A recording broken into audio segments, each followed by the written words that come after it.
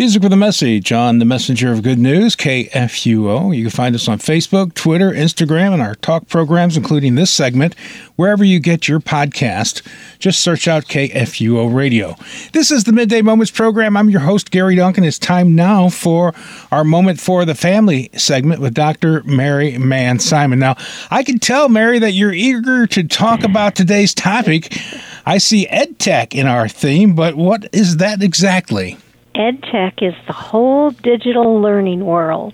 So it includes the Chromebooks kids used last year when schools were closed and the learning apps with animated step-by-step tutors to teach additions and subtraction. It includes video conferencing schools used for PTA meetings, everything in remote learning, I guess. That's it. EdTech is all of it. It's really an umbrella term.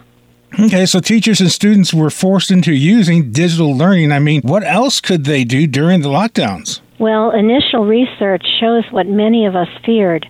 Students made minimal progress during all those hours they spent in front of screens. Now, these early weeks of the new school year have confirmed learning loss has been significant. So teachers are finding out how much their students don't know? That's correct.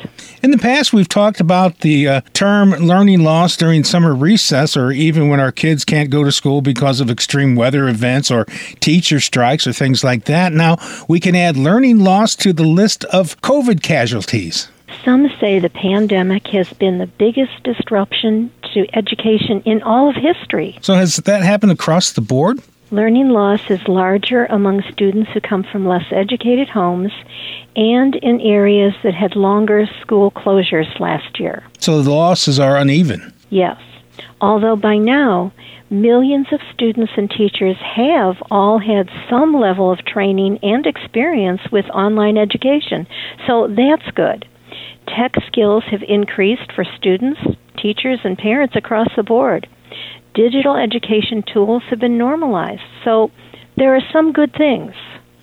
But where do we go from here? Schools are still dealing with uncertain situations regarding the COVID crisis right now. Oh, that's so true. The COVID situation seems to be continually changing.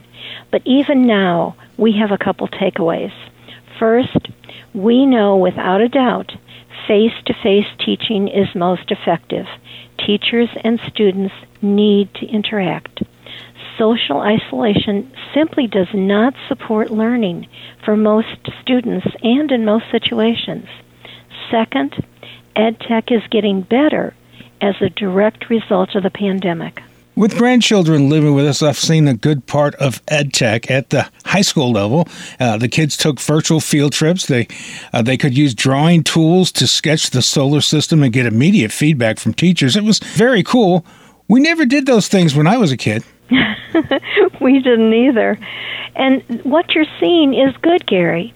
But the bottom line is that this is a shakedown year for EdTech.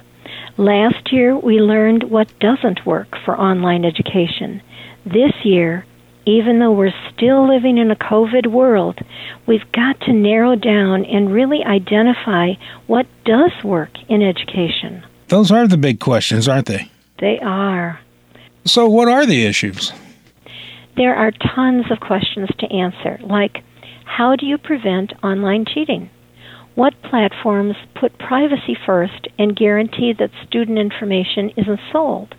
How do school districts handle the digital divide and social inequity that is resulting from EdTech use during COVID?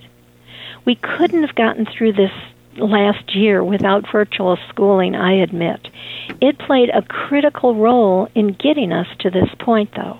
Yeah, Mary, it sounds like during this school year, educators need to sort through what's best for a physical classroom, what's good for remote learning, and what works in both settings. You are right, Gary. Education is being forced to change before our eyes. The pandemic accelerated the adoption of EdTech.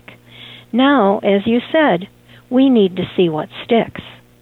Thanks so much, Mary, for being on the program today. Thank you, Gary. We are listener-supported KFUO, the messenger of good news.